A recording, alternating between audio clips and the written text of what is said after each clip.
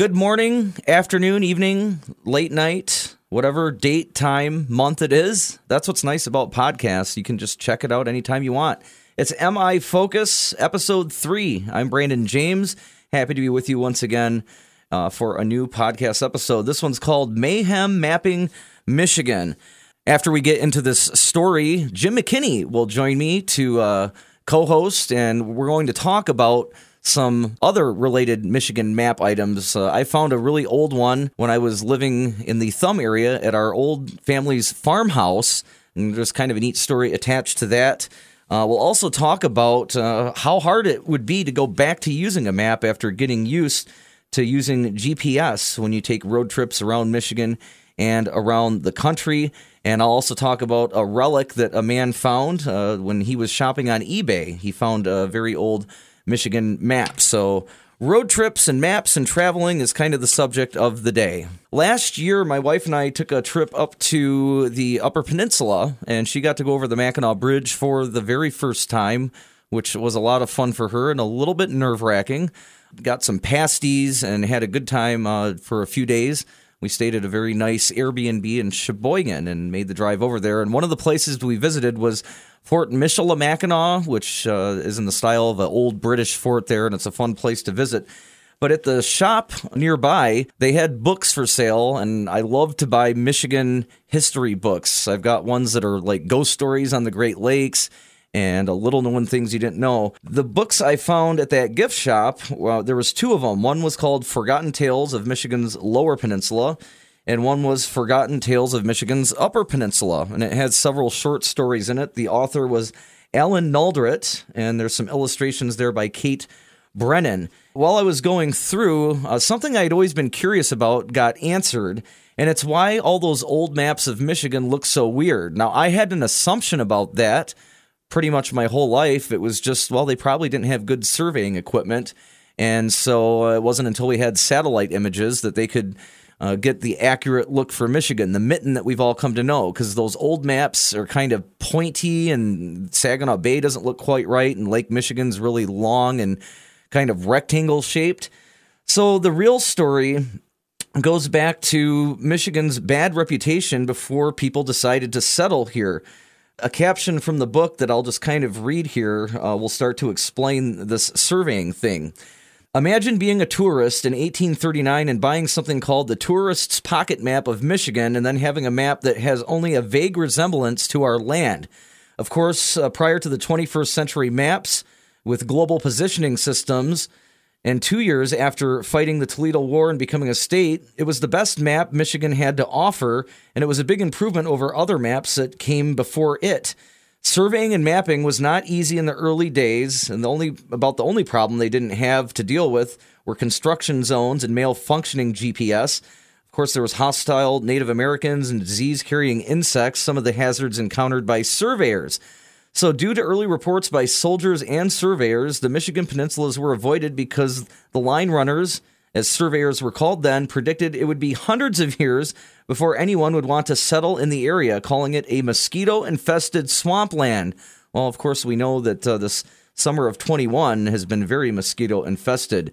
But many years later, some surveyors admitted that the story scared them, and so often they didn't actually run the lines, instead seated in a tavern, safe from the hazards they had been warned about. So consequently, for reasons valid and due to incompetence, many of the early Michigan maps look, in retrospect, to be those of a parallel universe. So that's basically why those old maps don't look good. They kind of said, we don't want to do it. We're just going to go sit at the tavern, and we'll just kind of guess what Michigan looked like. So considering that, some of those early maps aren't so bad. Anyway, there's a lot more to this story, and this is a book I would really recommend if you're ever interested in reading some short stories about Michigan history. I'm sure I'm going to go back to this book to reference some things in future podcasts. Again, the books are called Forgotten Tales of Michigan's Lower Peninsula, written by Alan Naldret, and there's one also called Forgotten Tales of Michigan's Upper Peninsula. All right, now it's the time during the podcast where we bring somebody in to make it more fun. 2 is better than 1, right? Jim McKinney. Yeah, you can share the blame. That's what it is. Yeah. Nice to have Jim McKinney joining the MI Focus broadcast this week. We gave Jordan a break. He'll be back down the road at some point. But you had a few interesting stories related to maps, because that's kind of what we're talking about, maps and travel and just the interesting way we used to do things before we had the comforts of GPS, where the little voice and your phone would say, here's what you need to do, don't even worry about it. We won't get you lost, usually. I don't trust the lady in the GPS. She disappointed me so many times when we went to Florida. So we've had a few that have not gone so well. When we lived in West Virginia, for some reason there, our smartphones were not so smart when it came to we were supposed to go to a movie theater, and we were running a little bit behind, and it was to see one of the new Hunger Games movies when it came out, 8 years ago. Mm-hmm. And when we reached the destination, we pulled into somebody's driveway, and it was a very expensive looking home, and I'm sure they didn't want us there. Apparently, the GPS thought that was the movie theater. Oh, I don't. Maybe they had one up in their second floor or something. I never know. Yeah, it was their private movie theater, mansion. Yeah. All right, so you found an interesting old map, Michigan story. Yeah, my mom sent me. I was in the Army when this map came out, and so she sent me this map, saying you need to look at this because there's some shenanigans going on. Well, let me backtrack the story. It's 1978, 1979 in that era, and it was a guy who was the chairman of the Michigan Highway Commission named Peter Fletcher, who was a U of M grad. And he said he used to take flack from people because the color of the Mackinac Bridge, of course, is Michigan State's colors, green and white. And I always heard the urban legend, the reason it was that color was because the governor at that time, G. Menon Williams, note his middle name, he was an heir to the Menon, and that was their colors, green and white. Oh, had nothing to do with Michigan State. Oh, okay. Actually, what it had to do with was it was federal highway guidelines. They had to make it that color. Okay. So anyway, so he decides he's going to have a little fun. So he orders a cartographer to create 2 fictional cities. One is Go Blue, Goblu, and the other one is Beatosu, Beatosu. And this cartographer who was doing the map placed them in Ohio right by real cities. One was near Archibald, Ohio, and the other one was near Bono or something like that. So anyway, so you look at this map and you will find, and I still have a copy of the map. It's a collector's item now, where it says Beatosu and Go Blue are 2 cities. Snuck it in there. Now, I'd heard stories that they had fired him, but he retired, and they like I said, it's become a collector's item. At some point, they caught the mistake. Yeah, they caught the mistake, and they sent out a new one. But those of us who have the old one, we have something to hold on to. And I always thought it was cool, too. Has anyone ever checked to see if they tried to get back at us for that and snuck some Ohio stuff into one of our Michigan maps? Well, I don't know. That's a good question. I have to go look. I may have to go investigate that, to see, if there's a Buckeye, Michigan in a map someplace or whatever. But he was pretty well known, and it became a pretty good story. So that is a good story. I like that one. A few months ago, I wrote an article about a Michigan man who was able to obtain a relic of some state history, showcasing some of the travel routes in the 1930s. And he got a good deal for it. It was on eBay. His name's Rob Aberman, and he lives in Newaygo County. He was browsing eBay about 5 years ago and saw an old road map of Michigan that was for sale. An elderly land developer who happened to be from Alabama passed away, and this 1932 map was part of his estate. He purchased it for only $5. And he called it the best impulse purchase he ever made. And again, one of the things that made it cool was you were able to see what travel was like before the development of the interstate highways. And of course, this map was about 25 years before the Mackinac Bridge was even constructed. And he said it was the oldest map of Michigan he's ever come across. He had posted it into some Facebook groups and got a lot of comments and likes and shares and people talking about other old maps that they had found. What's the oldest map that you have or that you ever had? Do you have any artifacts like that, or? I think my mom and dad still have, and we were talking about this off the air a little bit. AAA used to provide this service called a triptych, which essentially you tell them where you're starting, where you're going, and they would draw a map like on a flip chart, you go page to page to page with a marker going where you were supposed to go. And you would so archaic. Yeah, well, no, you would. It was GPS with a marker, I guess. So you would order this, and then you would get it before your trip. And my parents still have a couple of those triptychs, and they're really kind of interesting to see because it is like a flip chart. The thing was like maybe a half an inch thick. Okay. And because the one we went from Michigan to California. Talk about distracted driving. Well, yeah. Well, that's you have a navigator with you. You're looking like, down. Where are we supposed to be going now? That kind of thing. That's probably, and that would have been 1970, 71, 72-ish. Whoever was in your passenger seat was the GPS. Yeah, my mom was the navigator. So.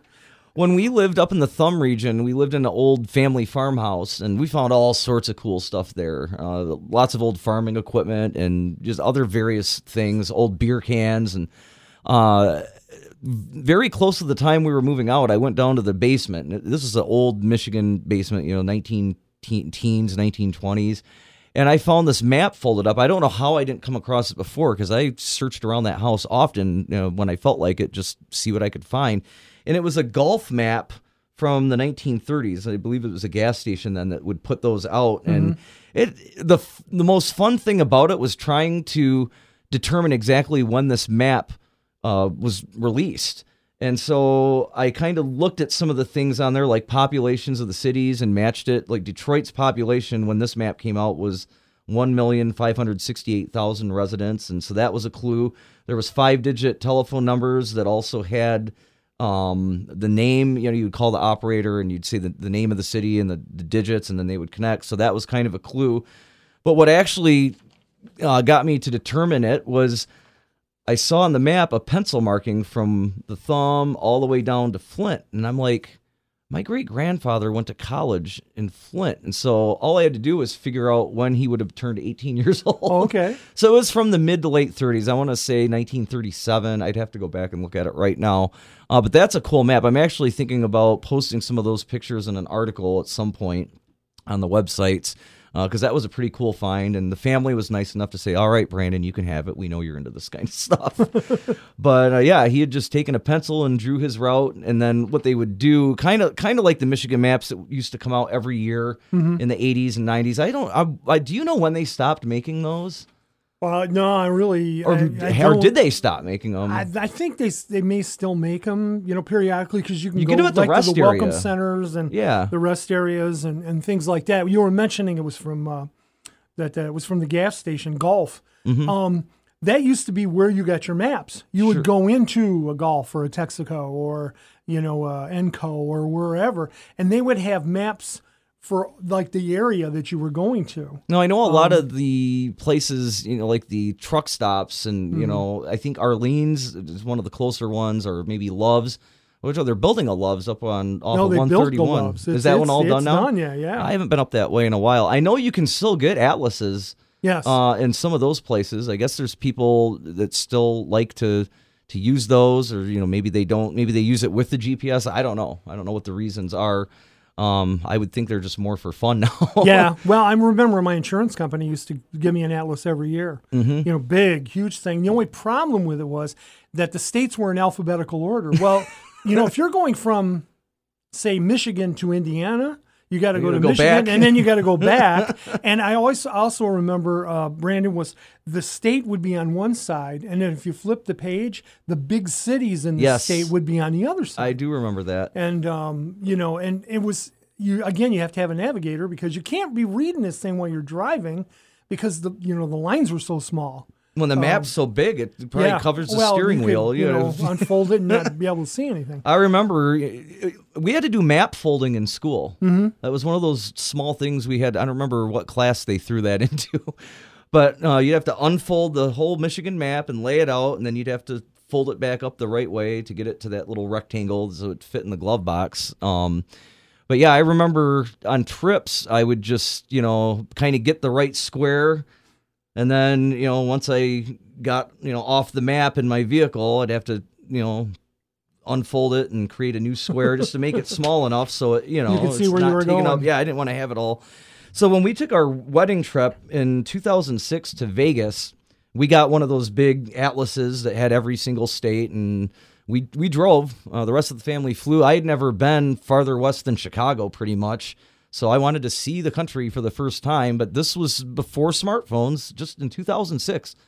I guess it's a lot farther back than it seems. But so, we went to Indiana, Illinois, and Iowa. So those three weren't too hard to flip back and forth from. And Lacey, of course, was the navigator for that trip, and I drove. Then we went to Nebraska, Colorado, Utah, and Nevada. And then we took a southern route on the way back. But yeah, a lot of the conversation in the car was, all right, where are we at now? And the thing that was kind of fun about the map days compared to the GPS is that estimated arrival just always is staring at you. You still got 6 hours to go. You still got 5 hours and 59 minutes to go. It was kind of nice then because you didn't have that clock going, it kind of made the trip go by a little bit faster, I think. I think the GPS slows down some of the road trips because you just see it counting down so slow how many miles to go, how many hours to go. Yeah, well, the other thing that Atlas doesn't tell you is road construction, know? Whereas the GPS might warn you ahead of time or you see, but you can come up on road construction like that. And you're thinking, this wasn't on the Atlas. It is amazing what they can do now, but I think, one thing it's done, and I actually want to try and experiment with this sometime, is, and I think even from, most of my adult life driving, and it's especially probably, for a lot of people, we've gotten so used to the GPS, how hard would it be to go back and not use your cell phone or any other tool that your car might have built into it and get out a road map and try to get somewhere? Yeah. Like, do you think you could do it still? I would hope I could. I mean, seriously, I guess if I don't come back, you'll know how it went. Yeah, we'll have to send out a search party for you or something. Yeah, that would be kind of fun. But you want to go someplace you've never been before, right? Because traditional. So you can really get lost. You can really get lost. Yeah. Then you find one of those guys, either in the diner or in the gas station or whatever, and is giving you directions as if you've lived there your entire life. Yeah. The old tree. Everyone knows the old tree down there. Go down to the old Shelby property. Oh, wait a minute. You don't know where that. Okay, well, let's go back. And then they've got to try to, figure out how to get where you got to get to. Well, and I remember making that type of a stop, because that's the thing is with the maps, sometimes you just misread something and you would get off course, hopefully for not too long, or you missed that exit.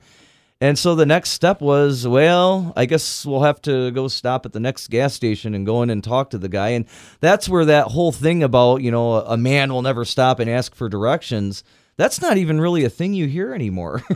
No, because I do. And I'm not, I don't want to go 50 miles out of my way because I'm not, I don't want to go talk to somebody, And the only problem is nowadays you get people, obviously who are working it. Sometimes they have no clue what you're looking for, and they live in the town. That's true. It's harder to get directions because I think it all goes back to the way we do things now. And for one, they probably don't get asked as much as they used to because people are using GPS, but they use it themselves, so they might not even know their own city that well. There's times I've used the GPS to get to some place, in Kalamazoo that I haven't gone to before. It's close to roads that I'm familiar with and I'm on a lot, but maybe it's off some side road. And I'll even use the GPS then. So if somebody came to me 6 months later and was asking to go to the same place, I might say, oh, gee, where was it? I was going down Westnedge, and then what did I do? I can't remember. The map was telling me, and I've had those types of conversations. It's really weird. I enjoy the times when you go in, and this has happened to me, and I go into a convenience store or something and say, okay, I need to get here from where, and the clerk will go, oh, honey, you lost. Happened a lot down south. They did with the accent. Oh, honey, you lost. And you get some bless your hearts? Yes. Yeah, you get a bless your heart type attitude, which is fine, but have some chicken and waffles. You'll be okay. Yeah. Well, and then they try to explain it to you, and I'm like, I got to write this down because I'll never figure it out. The one, and I only want to mention this because I've been there before, and it's a nightmare. If you ever go to Atlanta, Georgia, they have at least 15 streets that have the name Peachtree in them. Okay? Avenue. They're proud of their peaches. Avenue, Boulevard, Street, Road, terrace, lane, whatever. Kind of like we have a Michigan Avenue in every single... Exactly. They're all over the place. And so if you ask to go to Peachtree, say, Avenue, they're going to ask you which one. Which one? And then here's a list of 30. So that's the only place I know that really kind of does that. But oof, it's like, do you guys run out of names or something? Well, I'm going to see about doing this experiment sometime. Yeah, we may have to go out. Get one of those maps. I miss those Michigan maps. I still have one in the glove box of one of my vehicles. I haven't used it in forever, but it's just maybe it's kind of a security blanket just from my, early days driving and some of my first road trips I ever took. Once I was old enough to drive by myself and my parents would let me. Mm-hmm. Yeah. I want to try to find out when they stopped making those or if they stopped making those Michigan maps. Another thing that was fun is I'm pretty sure they didn't used to put the year on those, or sometimes they would, sometimes they wouldn't. And I always like to try to figure out how old the map was. And a lot of times the way you could do that was by looking at some of the freeways. Mm-hmm. Like one was before they built the Beltline just south of Grand Rapids. It'd be like, okay, so it was before that happened. But it's really interesting, again, going back to the really old maps, when you see just a gap between the lower peninsula and the upper peninsula. Yes. And my grandfather told me when they used to go to the upper peninsula to hunt back when he was young, the lines to get on the ferry would sometimes come back down halfway down I-75. They'd have to wait for miles and miles and miles and hours to get up there, and I'm sure to get back on Labor Day, Memorial Day weekends, and things like that. And you think the traffic backups are bad now on those weekends? Can you imagine I think I read an article where one person said the biggest backup they ever saw was just probably 10 miles north of Gaylord, which is a 40-mile, it's 54 miles from Mackinac. That was before the bridge, or did something else? Before the bridge. Yeah, before the bridge. That's crazy. So they were backed up for, days. Well, a lot of people just went around through Indiana, Illinois, Wisconsin, probably. I would think that was faster back then than trying to do the ferry. I guess unless you were going to somewhere close to Mackinac City or something like that. But wow. Well, this has been another fun week, and happy that you could join me on it, Jim. It was a lot of fun. I appreciate it. Yeah, we'll get you on another one, too. It's MI Focus. I'm Brandon James. We'll have another fresh episode for you next week, and thanks for joining us. And check out the other ones while you're here, and we'll talk to you later.